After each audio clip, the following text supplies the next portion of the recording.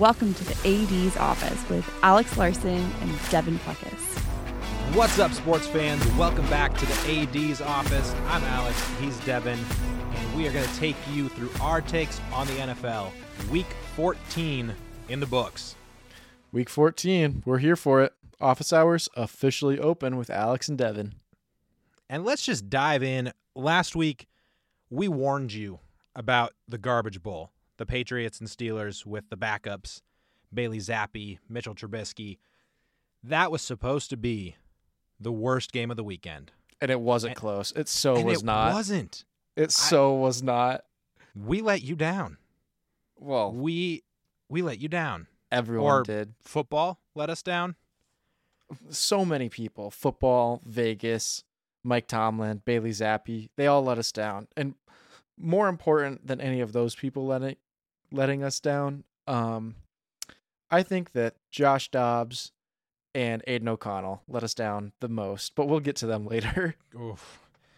That's probably the real garbage bowl. But in what we thought would be the worst game of the weekend, the Patriots surprisingly beat the Steelers 21-18. And I'm looking at look at the Patriots. I don't really care. They're still bad. I bumped them up from 32nd to 31st. Like, whoopee. Yep. They're not good. Nope. So, focus on the Steelers side. If I'm a Steelers fan, I'm nervous. 7-6, currently in the playoff hunt, but they have to go to the Colts, who, Minshew Mania, they've been decent. And then they host the Bengals. Division games are always tough, and Jake Browning is apparently good. And then they have to play at Seattle, which is a vicious environment to go into. And then they close the season at Baltimore, which is a division game against a better team in a crazy home field advantage. Yeah, the Steelers legitimately could lose all four, probably three of the four, and miss the playoffs with a losing record for the first time in Tomlin's career. Yeah, that's about what I was going to hit on as well. Here's what we know about the Steelers. We know that their offense sucked all year. Then they replaced Matt Canada. Offensive explosion in comparison to their previous selves. And that's what we know about them this year, basically. You know, that they were going to win those gritty games, right? Like, yep. we don't know if they're good or not, but somehow they're going to end up winning more than losing. We also know that historically about them, though. They're going to win 2 more games to have a winning record. It's not like you really think so? No, I don't think so, but I know that Mike Tomlin sold his soul to a man wearing a bowler hat down an alley 20 years ago. You know, like, somehow they're going to have a winning record. Literally no one would be shocked if the Steelers somehow have a winning record. Whether or not they make the playoffs is kind of irrelevant. Right. They're not a playoff threat. No, not at all. But we've talked about before, sometimes those divisional games, it doesn't mean you are going to get in the playoffs, but maybe you can knock out your rival. Yeah. There's something there. Yeah, that's for sure true. We see, division opponents knock each other around all the time. We saw it with the Bears and the Vikings a couple weeks ago. We saw it with the Bears and Lions this past week, obviously. It gets fluky in the division. But yeah, at the end of the day, do I expect it to happen? No, but I kind of also still think it's going to happen, and that the Steelers are going to end up with a winning record because they just always do. Cat always lands on its feet. But I've got a hypothetical for you, though. All right. So you mentioned Gardner Minshew. Yep. If he was playing for the Steelers right now, how many games would they win? Of these last 4? Yeah. I still think 2 at best. Really? So I don't think they beat the Ravens, period. Right. I don't think it matters. Kenny Pickett could be in, and I don't think it matters. The Bengals and Seahawks games both bug me a little bit. I think they, at home, can handle the Bengals better than on the road against Seattle. Seattle's the one that makes me think that they could take 3 of the final 4 if they had a better backup in place. Seattle's lost 4 or 5 in a row now. They are tumbling And I bet that Mike Tomlin is kind of licking his chops, saying, man, I'm going to win a couple of these games to keep my streak alive. And I'm going to invest in a backup quarterback, maybe a starting quarterback for next season. Yeah, maybe. I also see, you're right. Seattle tumbling, they've lost 4 in a row, but 2 of those were against the Niners. Sure. And then another one was against the Cowboys. Sure. Those are top-tier teams. They do have to play the Eagles this coming week, so I'm guessing it's going to be 5 in a row. So when the Steelers and Seahawks meet in a couple weeks, Seattle is likely, well, both teams likely playing for their playoff lives. Yeah. Yeah, that's definitely true. I said it at the beginning of the season, and I've tooted my own horn the whole way talking about the Seahawks. They got swept by the Rams. They beat Detroit by essentially a coin flip. Swept by the Niners handily, which the Niners have destroyed everyone handily, so long as Brock Purdy has a working brain and Trent Williams and Deebo Samuel are playing. Yep. Man, I think the Seahawks are on fraud watch. It'll be really interesting. We're probably going to have to wait till the offseason to have that conversation. But Geno Smith, who spent his entire career prior to Seattle as a low-grade starter, good backup. Right. Had a phenomenal season in Seattle. Yep. And the Seahawks basically had no choice but to pay him and to make him the starter. He played too well to cut him and move on. Right. But his track record really, really looks like a low-grade starter, good backup. Yeah, you're spot on. It's like, did the Tiger really change his stripes? That's kind of what we thought last year. And Yep. The contract, like you mentioned, it wasn't huge money. It's not like they said, oh, we think you're Mahomes now, Right, but they said, we think you're the starter. Right, for the foreseeable future. I will say, Michael Penix, he's there. He's in Washington. He's not going to be a top 10 draft pick. He's probably not going to be a top 15 draft pick. Yeah. He could go and be a kind of hometown hero. I won't be shocked if they are looking at quarterbacks in April. Would not shock me for a second. No, I don't think the Tiger changed his stripes. I think he just looked better hunting in a new jungle for a year. Yeah, that's a good way of putting it. Another team, possibly pending Kirk Cousins, and if he's going to take a pay cut, that could be looking at quarterbacks in April. That's your Vikes. Oh, it's not a question. The Vikings are looking for a quarterback, and they are on their 4th quarterback of the season this week. Benched Josh Dobbs, and I'm not going to take away from the fun that his story has been. And right, he's a backup quarterback. We knew that. Yes. And so the Vikings have a carousel of backup quarterbacks. Nick Mullins is stepping in now to start with a very interesting stretch of games for the Vikings. They won probably the worst game of the season as far as watchability. It was a 3-0 victory over the Raiders. They scored in the final 2 minutes of the game, kicked a field goal, missed a field goal earlier in the game. So, it could have been 6-0.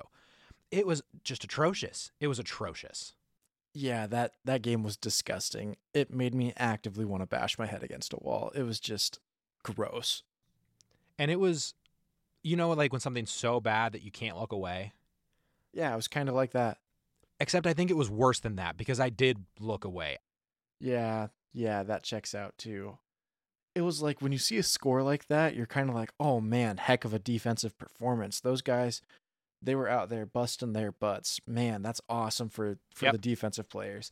And people don't appreciate that very often. Totally. That's not what happened, though. It was just that everyone was so terrible. It's not like you were watching the defense and you were like, holy crap, those guys are playing out of their minds. They allowed 0 points, blah, blah, blah. It's like, no, the Raiders' offense is just also super terrible. And the defenses were decent. They were fine. There are some superstars on both sides of that. mean, Harrison Smith and Danielle Hunter and undrafted rookie Ivan Pace Jr. Ivan Pace did show out. That's a fact. Like, the Vikings have some ballers. Max Crosby is on a terrible team putting up historic numbers. Right. So it was good defense and just pitiful offense. Yeah. Ivan Pace absolutely showed out. That's true. The undrafted free agent definitely is making a name for himself. He's earning himself a paycheck for sure. He had the game-winning interception, I think. Yep. And he also had a sack earlier in the day, right before halftime. I think he took the game to halftime, actually. Yeah, he did. Closed out the half and closed out the game, and he had double-digit tackles just all over the field, which is kind of crazy for an undrafted guy to not get any hype in that draft process and come in. And he was kind of forced into the starting role with the injury to Jordan Hicks a few weeks ago, and he's owned it. Well, but even before that, he's playing such significant snaps, and Brian Asamoah has also been like a massive disappointment, as I've gone on record to say, have most of Kwesi's draft picks, but specifically Ivan Pace showing out. That guy's a stud. Yeah. I would love to have him in Honolulu Blue one day. He's been a lot of fun to watch. I think the defense, if the Vikings keep this unit and keep Brian Flores as the defensive coordinator, they're in decent shape. They're statistically a top 5 defense this year. Huge improvement from last year. The offense is just so inconsistent. You obviously have to look at it through the lens of they lost Kirk Cousins. That's massive. They also lost Justin Jefferson for technically 7 games, but then also like 90% of this game. Yep. So they've got to make some change. Going with Mullins is interesting. I saw a stat earlier in the week that through 17 career starts, which is Nick Mullins' entire career, he has the exact same amount of yards and 1 less touchdown as Andrew Luck through 17 games. I'm not saying they're the same guy. Sure. I'm not saying Nick Mullins is an all-time prospect. I'm not saying he is going to be the face of the franchise. I'm just saying he's been like actually decent as a backup. He was with the Niners for a while, which is an interesting connection. Mullins actually had the same injury that Brock Purdy had, the torn UCL in his elbow. And so they didn't overlap with their time in San Francisco, but Mullins had reached out. I think it was Mullins reached out to Purdy and basically just said, hey, I've been here. I've had this injury. I promise you can recover. Take your rehab seriously. But he also told him it probably takes about half a season before you'll start to feel good again. And that was something that Purdy mentioned in the last couple weeks, that he is finally feeling like his elbow's back to full strength, which I'm not even going to dive in deep. Just as an aside, the Niners got a big win, 28-16 over the Seahawks. It's a divisional win. They're rolling. We've mentioned it. I don't think it really warrants a whole lot of discussion. If the Niners are healthy, they're the team to beat in the NFC. Point Not blank. only the NFC, but the NFL. Brock Purdy, again, staying on top of MVP odds. It's pretty much a race between him, Dak, and Tyreek Hill at this point. Yeah. It's... Gosh, do I have to beat a dead horse again here? Like, the kid's showing out. And if he's only just now starting to feel 100% again... Oh, yeah. Sorry, the Niners are winning the Super Bowl, and it's not going to be close. It will be really interesting. They have some... I don't want to completely disrespect NFL franchises, but the Niners have some cupcakes. They've got the Cardinals and Commanders and a season finale against the Rams that may or may not matter whatsoever for either team. So yeah, it'll be interesting to see how the Niners close out the season. Their only real challenge, they are hosting the Baltimore Ravens on Christmas Day. That's a big matchup and a very likely Super Bowl preview, so that'll be a lot of fun. Yeah, that is definitely in the cards for the Super Bowl right now. The Ravens, they just barely squeaked by this past weekend with an overtime punch return touchdown for the win over the Rams. That was pretty nuts. Yeah. No one thought the Rams were going to be close, though, right? And the Rams kind of needed it for their playoff hopes to stay alive. They did. That's going to be so interesting to see if they can make it in. If the Rams don't make it, I don't think the Seahawks are making it either. I think only one team from the West goes in for the first time in a while. Yeah, it's kind of crazy what had been the perennial strongest division in football in the NFC West. It's basically just the Niners now. Everybody else is kind of not relevant. Yeah, don't get me wrong. Matthew Stafford is balling right now. Oh, yeah, and nobody wants to go up against Stafford in the playoffs. No. If it's one game, wild card, your life on the line, you don't want Stafford on the other side. Because, yes, the Rams may not be a huge Super Bowl threat, but Stafford still has enough in the tank to absolutely gut you any given Sunday. Yeah, he is tearing it up at this moment. Historically, we talked a lot about Geno Smith. Historically, Stafford lost first game of the playoffs very often, right? Yep. That was in Detroit. With the Rams, he's made the playoffs once, and he won the Super Bowl that year. So, yeah, let's not count them out quite yet. That's true. Before we wrap on the NFC North action, shout out to the Giants for the upset of the Packers. We can deal with the ramifications of what it does for draft order, but as it stands, by losing to the Giants, choking on primetime television, it makes the Vikings pretty securely the 6th seed in the playoff race. They have a whole game of margin right now, and it's just it warms the heart of Viking, Lions, and Bears fans. Yeah, everyone loves watching the Packers lose, right? It everyone, feels good universally across the globe. It's pretty close. Yeah. No, I jest. But on the other side of it, Danny DeVito. Not Danny DeVito. But like, kinda. If Danny DeVito were like a foot and a half taller and had more exciting hand motions. Oh, the hand motions. Tommy DeVito with all the hand motions. And if you didn't watch the broadcast, just go ahead and, after you're done listening to the podcast, do a quick search for Tommy DeVito's agent. Classic. It's the most Italian thing I've ever seen. It was hilarious. It was so good. And even he's walking around with chicken cutlets in his briefcase. Saquon Barkley has officially nicknamed Tommy DeVito Cutlet DeVito or Tommy Cutlets or something like that. It is hilarious. I am cracking up. It's the most like Italian mobster movie-esque thing that you could possibly ask for. Even the camera's panning to the crowd and you see Tommy DeVito's dad grabbing the guy next to him to give him a kiss on the cheek as Tommy DeVito, throws a touchdown. It's awesome. The agent is family. La Familia. It's awesome. I love it. Packers fans, look away. Your guys' playoff hopes just got slightly smaller. The win over Detroit still helps you quite a bit. Not only is it a division win, but also it's obviously then a conference win, which is a tiebreaker in a lot of different scenarios. So you're not officially out of it. Right. No, and it's interesting because the Vikings now with Nick Mullins, we've said it, you can't really tank. There's an argument to be made that the Vikings are better off not winning another game. Because with Nick Mullins as your quarterback, or Josh Dobbs, or Jaron Hall, I don't care, the Vikings are not winning the Super Bowl. Right. We talked about it last week, a couple weeks ago, that luck is a factor.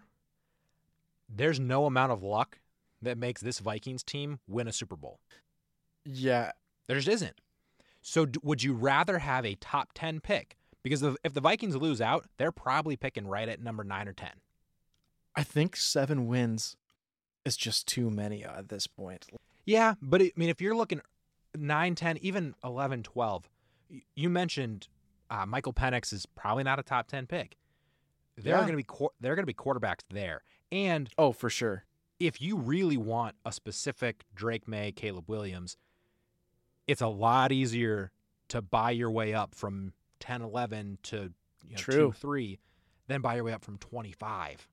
Yeah, that definitely holds some truth to it. Buying your way up that much is going to cost you many first-round picks, going from 13-14 to number 2. Yeah. That'll cost you your first this year. Obviously, that's going to be included no matter what. Your first next year, and if you're following what the Panthers asked or what they gave up, then a premier player. And so, I was just gonna say, you throw Danielle Hunter in that trade, yeah, you've got a package. right. You've got something that you can actually make a move. So I don't know, Vikings fans, winning is fun, and long game, losing's probably not the worst thing in the world. Yeah. For you, though, as a Lions fan, losing is not good. This is not the time to be losing, especially to the Bears. Right. I'll let you vent. 28-13 against the Bears is kind of a brutal loss. Here's the thing about what happened in this game. I said going into this game even, I don't think that this is a Lions lock. The Lions have regressed pretty heavily the last month. They went from being debatably, some people had them as literally the best team in the NFL a month ago. Yeah. Now they are probably a top 10 team. Probably, but it's a question. Yeah. Yeah. And so now it's like the Lions have regressed heavily. The Packers, until a few days ago, they're playing their best ball of the season. The Vikings 2 weeks ago, they were playing their best ball of the season. Yep. Maybe not 2 weeks ago, but 3 weeks ago, certainly. Yeah. Right now, the Bears, they're playing the best ball of their season. Losing a couple of these division games is very possible. It's obviously already happened for Detroit. Schedule makers did them no favors. I think it's 5 of their final 7 games are division opponents. That's going to be tough no matter what. Losing to the Bears is tough, but also, I think, reasonable considering how the Bears have been pretty darn decent as of late. Yeah. Oh, man. It's a blow for sure.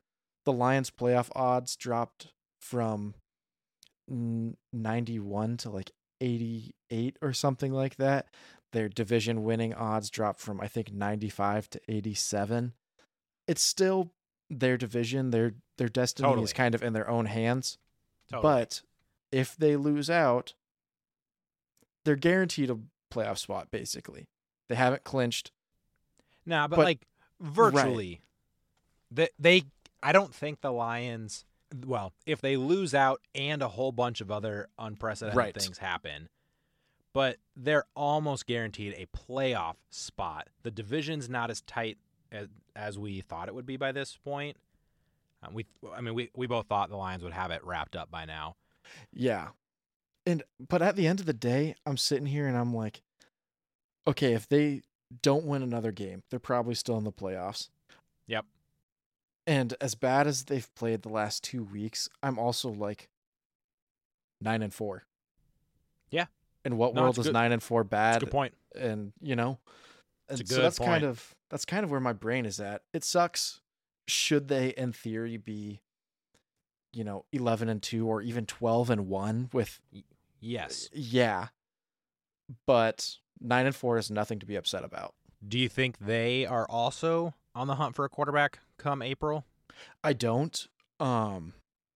Jared Goff, the last couple of weeks, Jared Goff has played the way that Jared Goff played in 2021, which was abysmal. That's a great word for it. But they took Hendon Hooker in, I think, the second round. It might have been the third.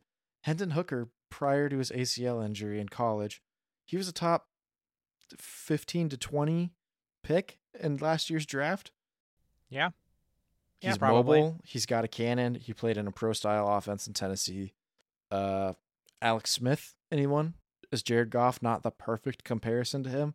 That's not me saying Hendon Hooker is Patrick Mahomes. I don't think he is. I don't think anyone's Patrick Mahomes. No. One of one. One of one. But I don't want to just sell my stock in Hendon Hooker quite yet, If you take someone in the first 3 rounds, you want them to be a starter. It's true. There's obviously a couple knocks on Hooker. I think the biggest one is, and we say that age doesn't totally matter, but he is 25 and has never played an actual down of professional football. Jared Goff's only 29. So he's Yeah. only 4 years older, and Goff has been around for a while. Right. So that is something to consider, but I agree. I think the Lions will give Hooker a shot before they'll go after another name. But man, it's a tricky line to walk when you have a roster that is good enough to win and you don't want to lose your opportunity. Yeah. While Goff has been bad the last few weeks, I'm also looking at it as far as coaches go, Ben Johnson is currently the golden boy of all coordinators in the NFL. He's the Lions offensive coordinator. We've talked about that he is the number one head coaching candidate of this cycle. He sucked this week. He was terrible. It's true. He had some, yeah. No, it was not a well-called game. No, he was very, very bad. So I don't think it's all on Goff.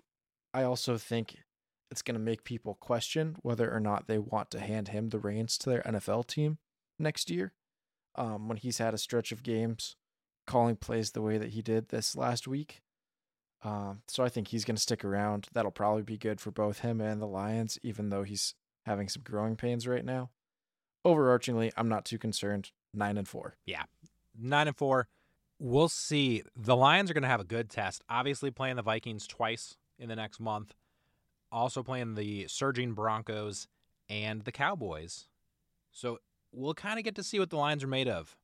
They have some real opponents coming up. Definitely. That is for sure true. So this weekend was a stinker, but hey, sometimes it happens. You throw it away. Something else that I wish we could throw away, the NFC South. All of them. Garbage. Yes. Goodbye. The Buccaneers beat the Falcons this weekend, which means that the entire NFC South has a losing record. In fact, the Bucs, Falcons, and Saints are all sitting at 6-7, and then the Panthers are sitting out of the playoffs at the very, very bottom of the league. It's bad. It's ugly. It's not. There's no redeeming quality. I can't come up with any scenario where I'm scared of any of those teams. No, not at all. Not right now with their current versions of themselves. So I don't know what to make of the NFC South and why it's so bad just across the board. I was thinking about that same thing, and I think the conclusion I've come to is that they all just have terrible coaches. You know? The Panthers don't even have a real head coach right now. They have an interim. Okay. Yep. Todd Bowles, when he doesn't have Tom Brady, he's been actively a bottom 3 head coach in the NFL. True. Absolute garbage. Dennis Allen has accomplished nothing in the NFL. True. And then Arthur Smith, we all know about the ineptitude that is him. Goodness gracious. Yeah. They're all garbage. It's not that they have super terrible teams. It's that they're run by terrible football minds. Yeah, and we talked about earlier this season, we probably will do an off-season coaches power ranking of sorts. There are a handful of coaches that just do not have what it takes to coach in the NFL. Right. Which is actually a decent segue to talking about the Chargers and Brandon Staley. Shout out to the unemployment office application coming soon.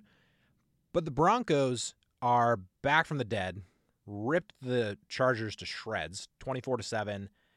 Broncos sitting at 7-6. They're suddenly in the playoff hunt. And the Chargers can go ahead and pack their bags. Herbert broke his dominant index finger. Surgery already done. He's out for the season. Yeah, tough luck, bud. That's it. The Chargers stick a fork in them. Season's over. Right. The Broncos, I still don't think they make the playoffs. I think they dug themselves too deep a hole to start the season. Well, here's what's tough, though. At the moment, they're not only looking at playoffs, they're looking at their division. The Chiefs, I think, are 8-5. Yeah, but I think the only way the Broncos get in is if they win their division. I think just the strength of the AFC as a whole, with how good the Browns are, and with the Jags and Texans, the wild card spot's probably not going AFC West. Maybe not, but you've got the Texans getting annihilated by the Jets this weekend. The Jags, I believe they lost this weekend. It's it's looking tough for that division. Might only send one from the AFC South. Which we actually expected going into the season. Right. We thought it would be the Jags and the Texans after picking CJ Stroud so early in the draft. We didn't think the Texans were going to have a chance this year. True. They've been a pleasant surprise. Yeah. No one expected CJ Stroud to come out and have debatably the greatest rookie quarterback season of all time. But here it is happening. They could be getting into the playoffs. Got dominated by the Jets this week. AFC's wide open. Yeah, it's going to be interesting. And the Texans-Jets game, I think there are two really interesting quarterback stories coming out of it. One, CJ Stroud left with a concussion late in the game. Yep. If he misses time, the Texans' playoff odds plummet. Yeah, they're out. They're done. They are built on him. On the other side, the Jets are basically already out of it, and Zach Wilson in a game that doesn't really matter, playing for a team that doesn't really want him, comes in and goes for 300 yards, 2 TDs, and I don't know who he's auditioning for, but he's coming for your job, and he's coming for your mom, and he's going to make something happen.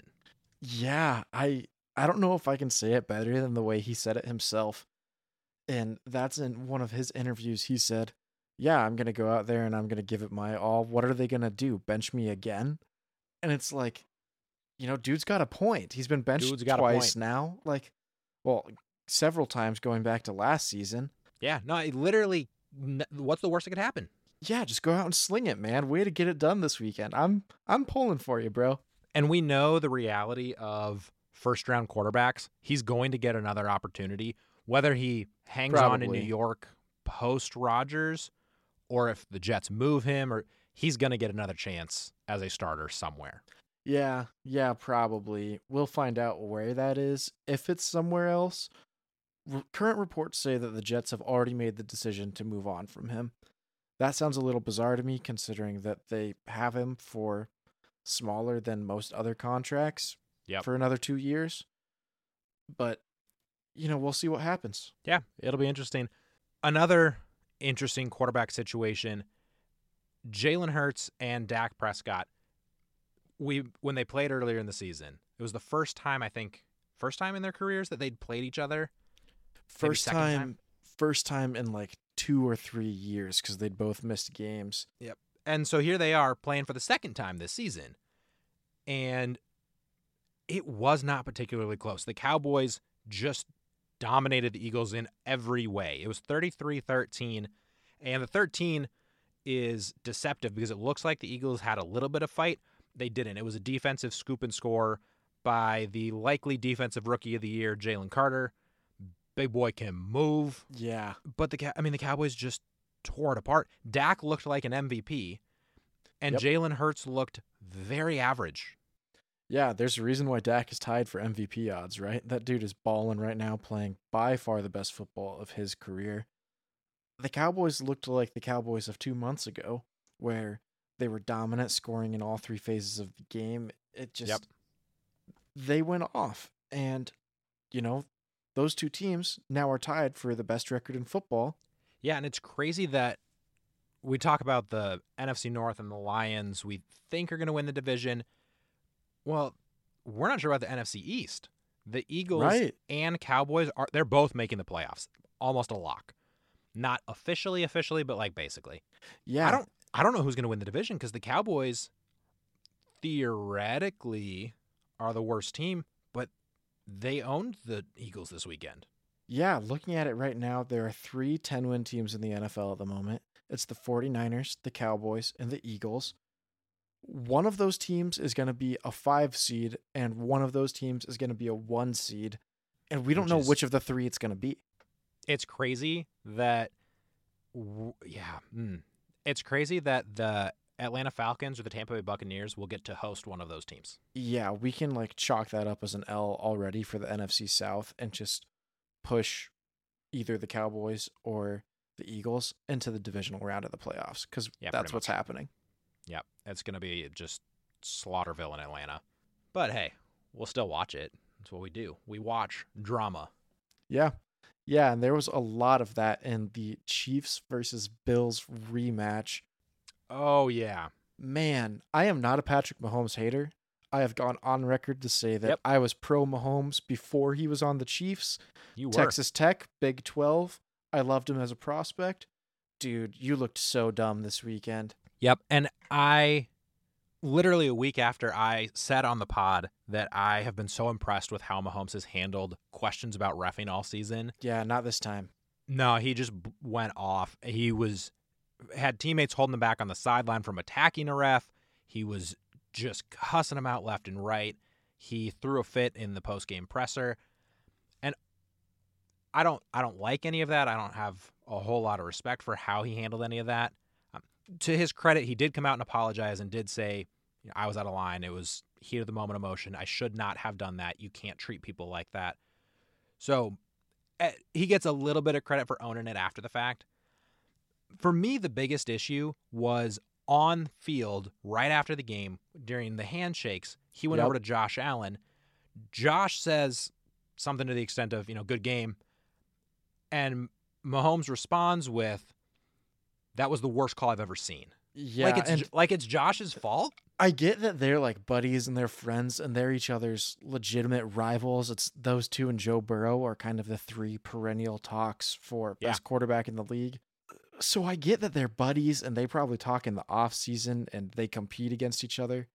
But what did you expect him to say, man? Did you expect Josh Allen to say, "Oh yeah, I wish you won"? Like what? No way, dude. Not a chance. And for those of you who didn't see it for some reason, on what ended up not being the game-winning play for the Chiefs, there was an offensive offsides penalty that negated a very, very fun-to-watch play. Travis Kelce, lateral to Kadarius Toney. Toney ran into the end zone. The stadium erupted. Chiefs just got the win. I think there was about a minute left. There's a minute left, yep. So it's basically over. That was all the hype, and then it gets called back for offsides. A lot has been said about should the refs have warned Toney. No. Should Toney have checked with the refs? Yes. Did he check with the refs? Mixed reports on whether or not he actually looked the ref's direction. And I get when people are upset saying, they hardly ever call offsides. Just because they hardly ever call it doesn't mean it's not a rule. Yeah, that's totally it. It's an often overlooked rule, and it is something the NFL has pushed a little bit. In 2021, there was one offensive offsides called the entire season. 2022, there were two. So it was basically a non-existent penalty. But this year, they have called it 11 times already, and we still have a month of football left. Part of me is like, the Chiefs are the ones that are making the offensive offsides famous. We saw it in the opening game of the season when there was the million false starts and offensive offsides and lining up in the neutral zone. Yeah. Chiefs against Lions. It's famous because of your team. And to a certain extent, I'm like, okay, generally refs do warn players. They don't let them line up offsides most of the time. And players are trained, they practice checking with the ref before every play. Right. So he didn't check with the refs. And yeah, maybe the refs could have done him a service by saying, hey, Toney, take 2 steps back. Back up.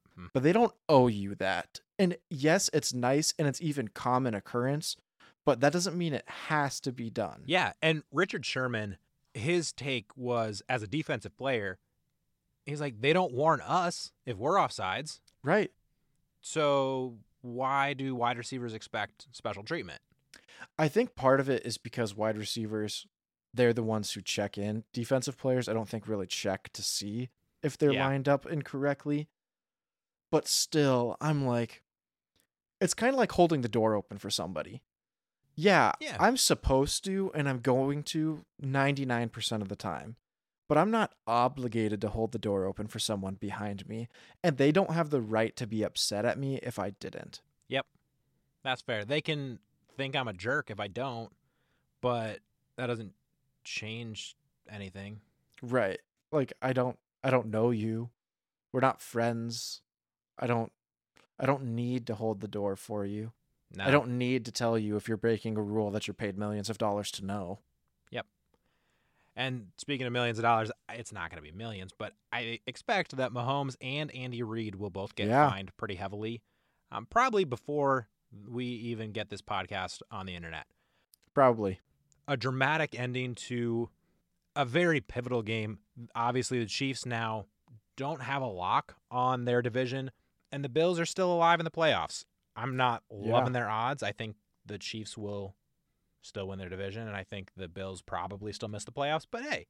Yeah, in the last several years, we have not seen an AFC championship not be an Arrowhead. It's true. It's probably not happening this year. No, right now it's going to be in Baltimore.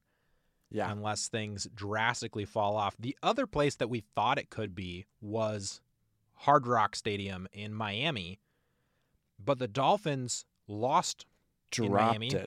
Lost a home game for the first time this season, and a couple other bigger losses in the game. They lost their center. Connor Williams tore his ACL. He's out for the year, and that's a big thing, and we'll bounce back to that. Tyreek Hill left for more than half the game with an ankle injury. He did come back and finish, but if he misses any time, it's a very different team. I was pretty shocked when he came back to that game because not only did he come back, but he came back without any tape or anything. He didn't add extra padding to that ankle, so that's peculiar to me. It must have felt really fine and just he cramped or something. Yeah, maybe. Just you put enough.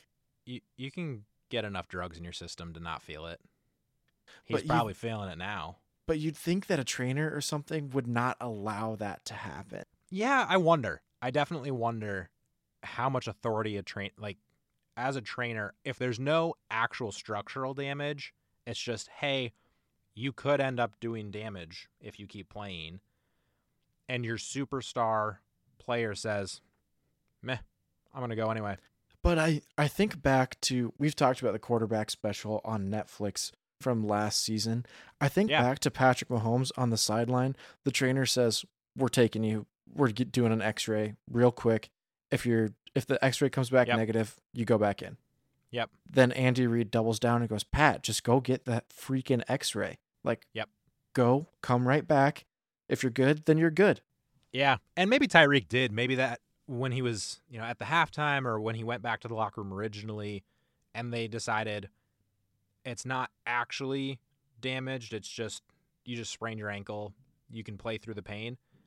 We'll see if he is out there. And even not at 100% is going to affect how the Dolphins run things. He is such a pivotal piece to that offense. Yeah. Yeah. The no tape thing is really what shocks me. That one surprises me a bit. Yeah, I was surprised. But on losing the centerpiece, that is a bigger loss than I think most teams or most fans understand. And certainly more than we actually understand. But it came up in the Manning cast where it was kind of a joke, but the guests asked Peyton and Eli, I suppose indirectly, you become very familiar with your center and his rear end as a quarterback. And he kind of threw out a sort of rhetorical question of, do you think you could identify your center's butt blindfolded? And Peyton and Eli, without skipping a beat, go, absolutely. They didn't flinch. And Peyton's like, I could pick Jeff Saturday out of a lineup 10 times out of 10. And it's a little TMI, but there's something there where there's a familiarity. Yeah. You don't have to look. You can just operate. I don't want to go too off the rails with operating by feel, but you know where your guy's going to be and you know how he's going to snap it. You know how that ball is going to hit your hand. And all of that disappears when you lose your center. Yeah. And part of me is reminded of back in the day when Peyton Manning he may have still been on the Colts, but Jeff Saturday had just moved to play for the Packers. Yep. He went back onto the field during the Pro Bowl. They allowed him to play for the AFC team so that he can snap the ball to Peyton Manning one more time. Yep. There's like a level of brotherhood there that it's just absolutely. All right, I'm comfortable with you. You're who can do this the way I like it. Yeah, let's go after it. I mean, if you spend a decade grabbing a dude's butt, you're pretty Yeah. tight. I don't know. Yeah. Just it is what it is, and it will I mean, be. proof is in the pudding. It will impact the Dolphins losing the center. He's also usually responsible to call out the shifts and coverages for that offensive line. So we'll see. Losing Tyreek potentially and losing the center. I'm curious to see how the Dolphins respond going down the stretch. Yeah, we will find out. It was kind of another case, though, of the Dolphins losing a game that we thought they would dominate or at least be in. They still lose games all the time that we think they should win. Yep. Pretenders? Question mark? Yeah, that question mark is starting to fade a little bit. Yeah, I think it's in bold at the moment, maybe underlined in italics, and next week it's going to be a period. We'll see. A team that we thought was dead, though, and really thought should just lie down and die. The Cincinnati Bengals are 7-6. They thump the Colts. Joe Burrow goes out and Jake Browning says, "So what? We got this." Are the Bengals still a legit team to beat? Or it's been a fun story. It's Josh Dobbs 2.0 and they'll fall off in a week? I don't think it's Dobbs 2.0, but I do think that they're not relevant. Like, if that team makes the playoffs, who are they capable of beating in the AFC in the playoffs? It's a good point. It's something to watch. But a guy who has not fallen off at all, Joe Flacco, is elite. No. That's what you're supposed to say. I don't know. No. That's the phrase. No. Joe Flacco is elite. Joe Flacco has played good football for 2 weeks. I watched him win a Super Bowl, and from that day forward, I decided, you know what? You bet on yourself. Good for you. Joe Flacco is elite. No. All right. Here's the real deal. Joe Flacco, the last 2 weeks, has played really good football, good enough football that the Browns, with a very good defense and some pretty decent weapons on offense, are going to win some games. He's been great these last 2 weeks. But allow me to rant here for a moment. Hit it. Not that real life football has a direct 1-to-1 correlation with fantasy football, but it has some type of correlation, okay? Not all great NFL players are great fantasy players. Not all great fantasy players are great NFL players. I'm looking at you, Sam Howell. Howitzer Howell. But as an example, the best season in Joe Flacco's career ever, and it's not close. He's only ever thrown for over 4,000 yards once. It was that year in 2012. They won the Super Bowl. Real football, awesome result. Yep. Let's look at it compared to his peers. So his ranking compared to other quarterbacks in the NFL, fantasy-wise, that season, he was quarterback 14. His best ever by a significant margin is by definition mid. Sure. Talk to the hand wearing a ring. No, hey, I'm not denying that he won, but so did Trent Dilfer. Shout out to Baltimore. Shout out to Baltimore. And shout out to the Ravens. They are the number 1 seed in complete control of their destiny right now.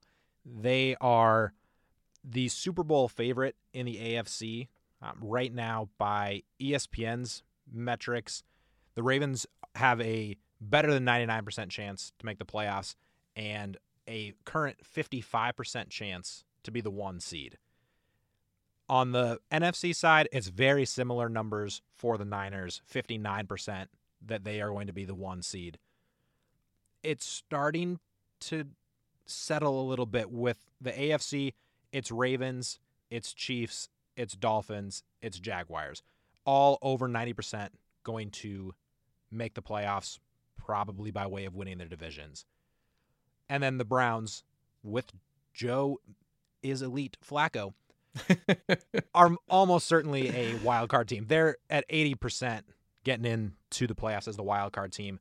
The rest of the AFC is wide open. The Texans, the Bills, the Colts, technically still Broncos and Steelers, all have a shot. But they're playing for 1 spot. Right. NFC side, it's the Niners. Like we said, Eagles and Cowboys are both getting in. Yep. Lions are in and probably win their division. as of now, the Vikings are number 6, and then the Packers are sitting as the final wild card spot, and then the actual worse odds than Vikings or Packers as wild card is the entire NFC South. They're so bad. It's a toss-up. They are all sitting between like 35 and 45% that they make the playoffs, which is the same percentage that they win their division because one of them has to win it by default. But it doesn't matter. It's whatever. Part of me hopes that it goes down to like the 19th tiebreaker. Yeah. No, it'd be great if it's like on the most ultimate technicality. Yeah, like by a literal coin flip, the Saints win the division. You know what? I hope it's a literal, it comes down to like a statistical tiebreaker and your starters. I don't even know how the tiebreaker works when you get that far down the line. But I hope that the Buccaneers or the Saints make the playoffs in a tiebreaker over the Falcons that essentially boils down to Arthur Smith did not let Bijan run, and that's it. Falcons are out because of poor utilization of starters. Tough. I don't even know if that's a thing. It would be penance. I think that we should have, similar to college football, an NFL playoff committee that can just executively decide none of the NFC South gets in. Forget that. Let's go full European soccer and just relegate them. They're gone. Yeah. They're out. They don't even get to play in the NFL anymore. You're now an XFL team. Well, featured in this year's college football playoff is the Atlanta Falcons, like something like that. Hard Knocks back to school. Yeah, we'll find out. We're getting eerily close to playoff time. There are clinching scenarios for several teams this week and next week. We're finally getting a good look at what's really going to come of this season. Yeah. And the only team that is a absolute lock for the playoffs is the San Francisco 49ers. They are the top team for both of us in the power rankings. I have Niners, Cowboys, Ravens, Eagles, and Bills leapfrogging the Chiefs just slightly after the head-to-head win. It looks like yours is similar. Yeah, pretty darn close. I've got Niners, Boys, Eagles, Ravens, and then also the Bills. You and I both had the Dolphins, Chiefs, and Lions falling out of our top 5, but they are our next 3 in whatever order. Yep. And like we mentioned earlier, the Panthers and Patriots are at the bottom. They are both officially eliminated, so there is mercy in football. And then we both have the Commanders as the third worst team.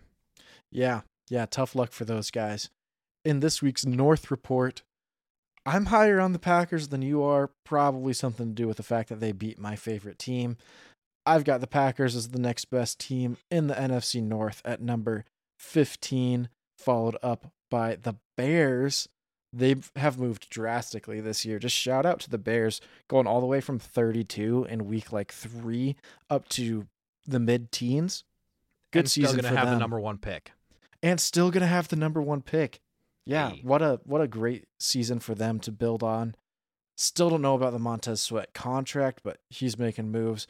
I've got them at number 16. And then the Vikings, you won, but you won 3-0 against a bottom 5 or 6 team. Yeah, no, you're down. You're down for me. Down bad. I've got you at 24. Bad. Yeah, and I got Bears, Vikings, Packers actually back to back, 18, 19, 20.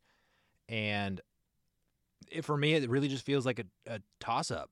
They're all kind of the same. The Lions are the best team in the division, and the other 3, any given Sunday, are decent or not.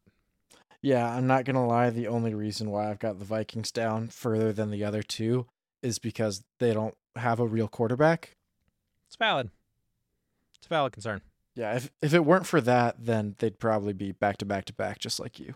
Well, we'll see if the Vikings can get a quarterback probably on sale at Kohl's, which is Kirk Cousins' specialty.